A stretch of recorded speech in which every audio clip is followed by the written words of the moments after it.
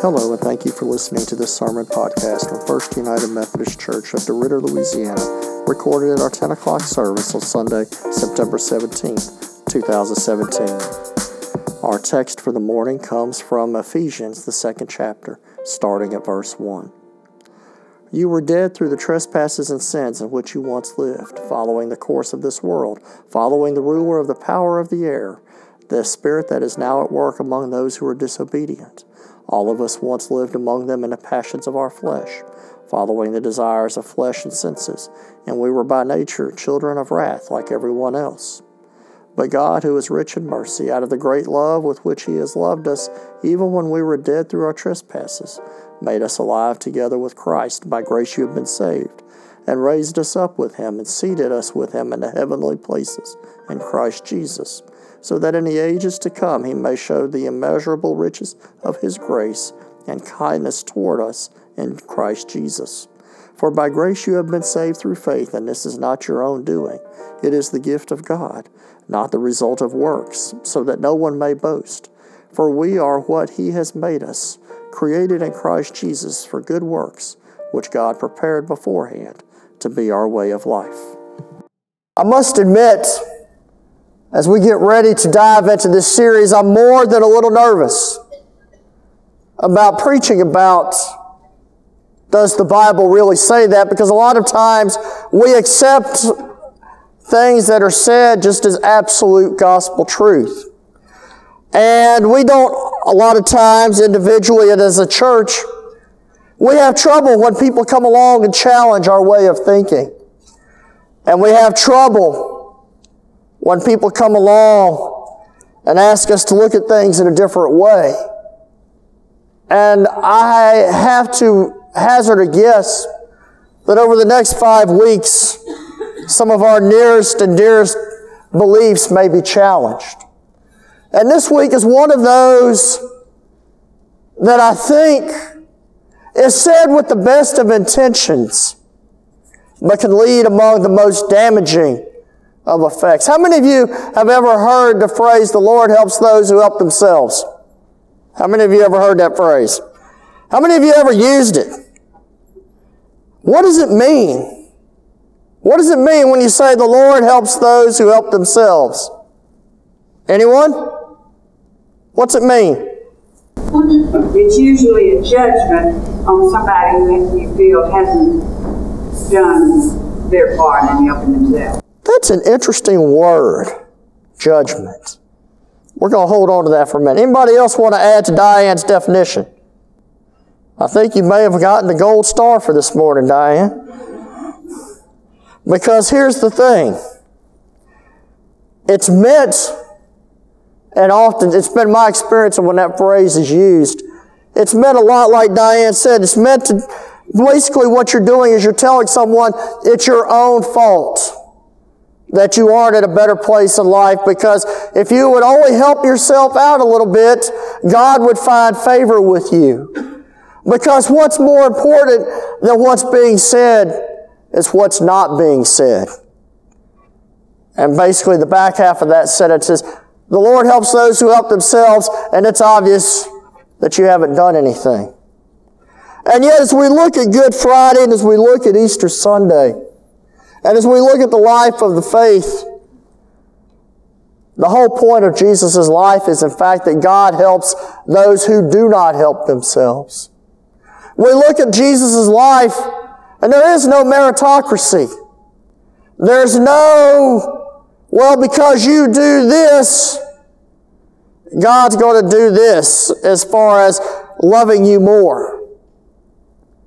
It's not like America, where a lot of times we get deluded into thinking that the size of our checkbook or the positions that we hold make us more right than other people. We live in a society where we try to hold money and we try to hold authority over the heads of those we want something out of, and that is the most contrary attitude that you can have vis-a-vis the Christian faith. Because Jesus came to offer grace to everyone. The whole point is You are loved and you are treasured, and there's nothing you can do about it. And yet it's not just a 21st century Western Christianity where this idea of money and power and prestige and position and longevity and bloodlines and genetics make us right. It goes back to the earliest days of Christianity.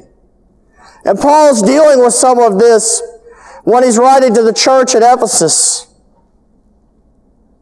And he says in the very first verses, as for you. You notice he didn't say as to them. He didn't say as to those who are not part of the church. He didn't say as to them who aren't part of the circle. But he says to the church. And as you and I listen in, we would be foolish to think that he's not also got something to say to us here. He says, as for you, you were dead in your transgressions and sins, in which you used to live when you followed the ways of this world and of the ruler of the kingdom of the air.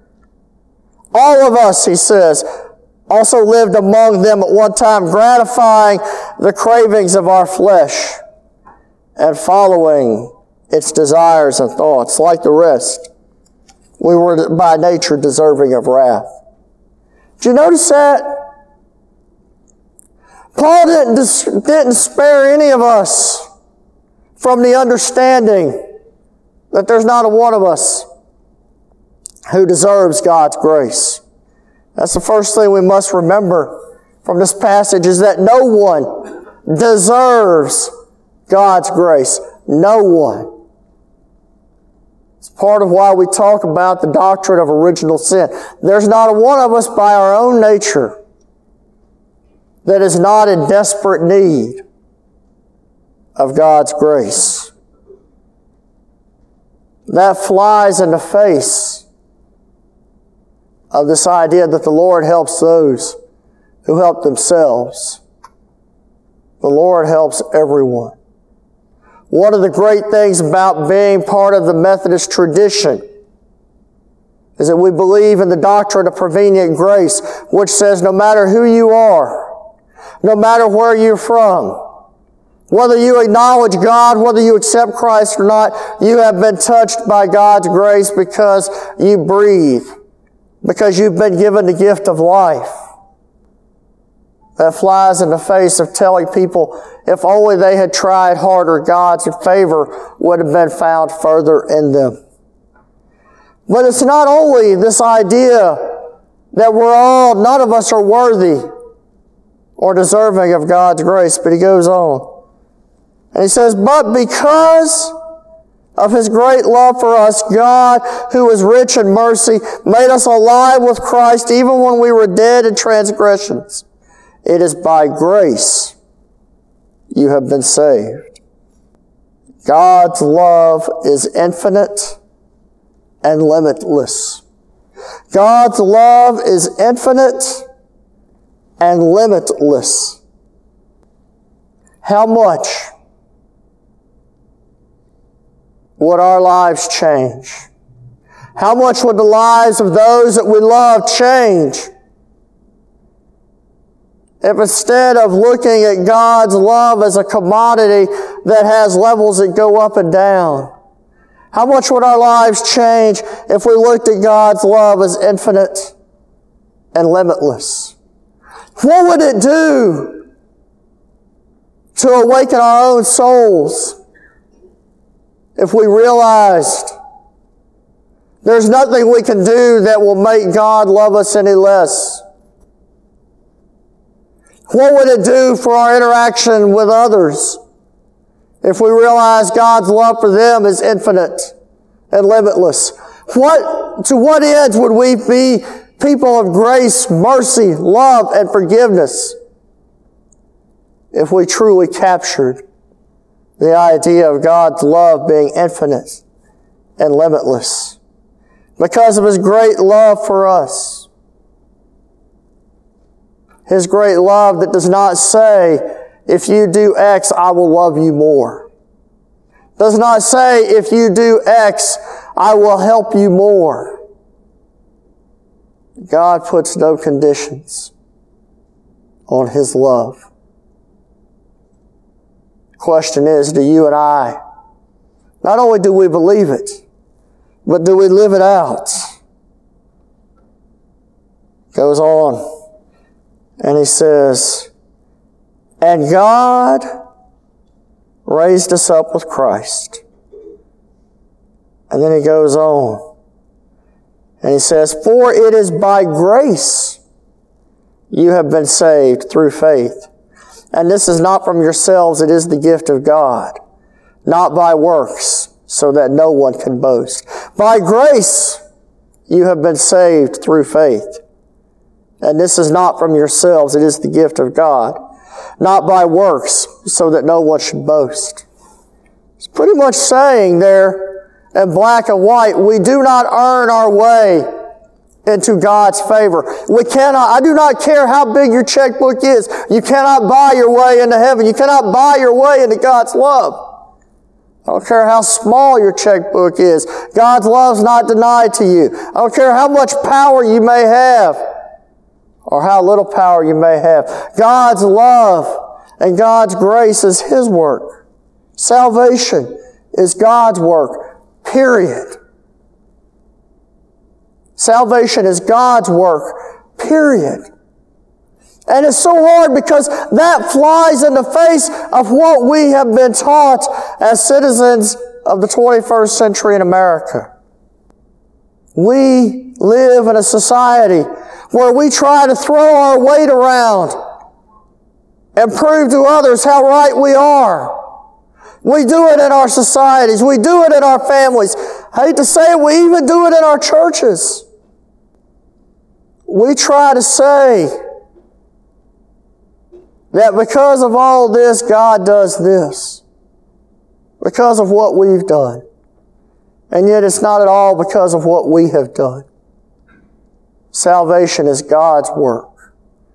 Period. How much would our lives change? How much would the lives of those around us, how much would our church change if we got over our ideas of meritocracy, if we got over our ideas of checkbook righteousness, if we got over our ideas of longevity righteousness, if we got over our ideas of all these things,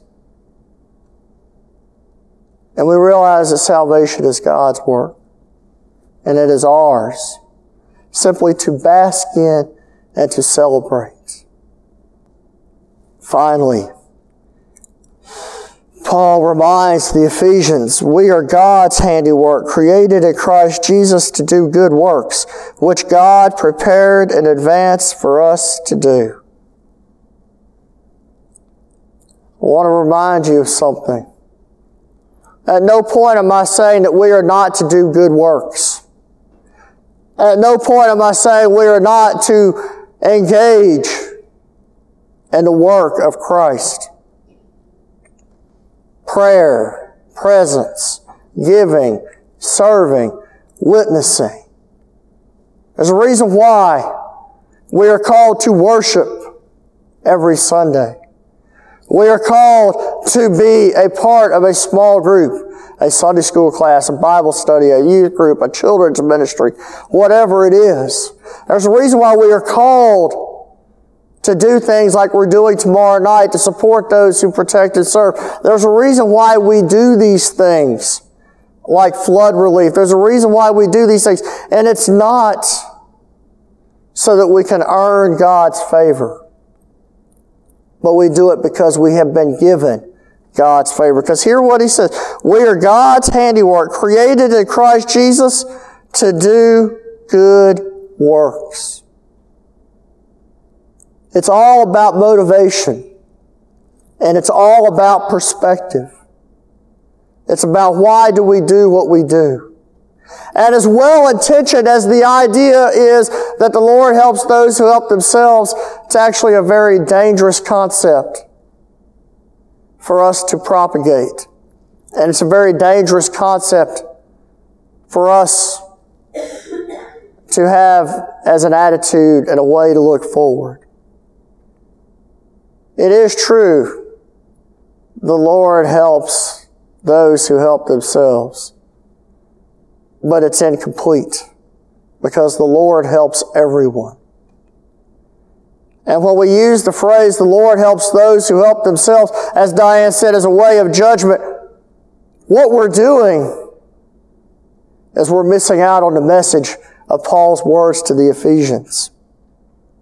Because of God's grace, we are compelled to do good works. Because of the cross, because of Christ's life, death, and resurrection, we are compelled to do good works, not because we have to, but because we want to. And we want to not to earn God's favor, but because we have been given God's favor. So as we leave today, dear brothers and sisters, let us be bold enough to ask ourselves, what is our motivation? What is our motivation to live out the Christian calling? Is it to point to ourselves? Is it to let others know our power, our strength, is it to point to us? Or is it to point to God? Where is it this morning for you? And for those of you who are sitting there, maybe thinking, wow, I'm not worthy. Don't forget the very first part of this. None of us are worthy. But we have been made worthy. And because of the confusion that comes, that is why we are called to be the community of faith. That is why we are called to be the church. That is why we are called to worship together, to love one another, to forgive one another, to reconcile with each other, to bend over backwards, not to exhibit anger, but to exhibit encouragement. Because we are stronger together than we are divided. And when we come together as one, we proclaim the symphony that we are God's handiwork, created in Christ Jesus to do good works. Let us live out that way and prove to the world that the Lord helps everyone, and He does it by His grace alone. Thank you for listening to this podcast from First United Methodist Church of DeRidder, Louisiana. Find out more about us at fumcderidder.org or on Facebook at facebook.com/FUMCDR. Have a blessed day.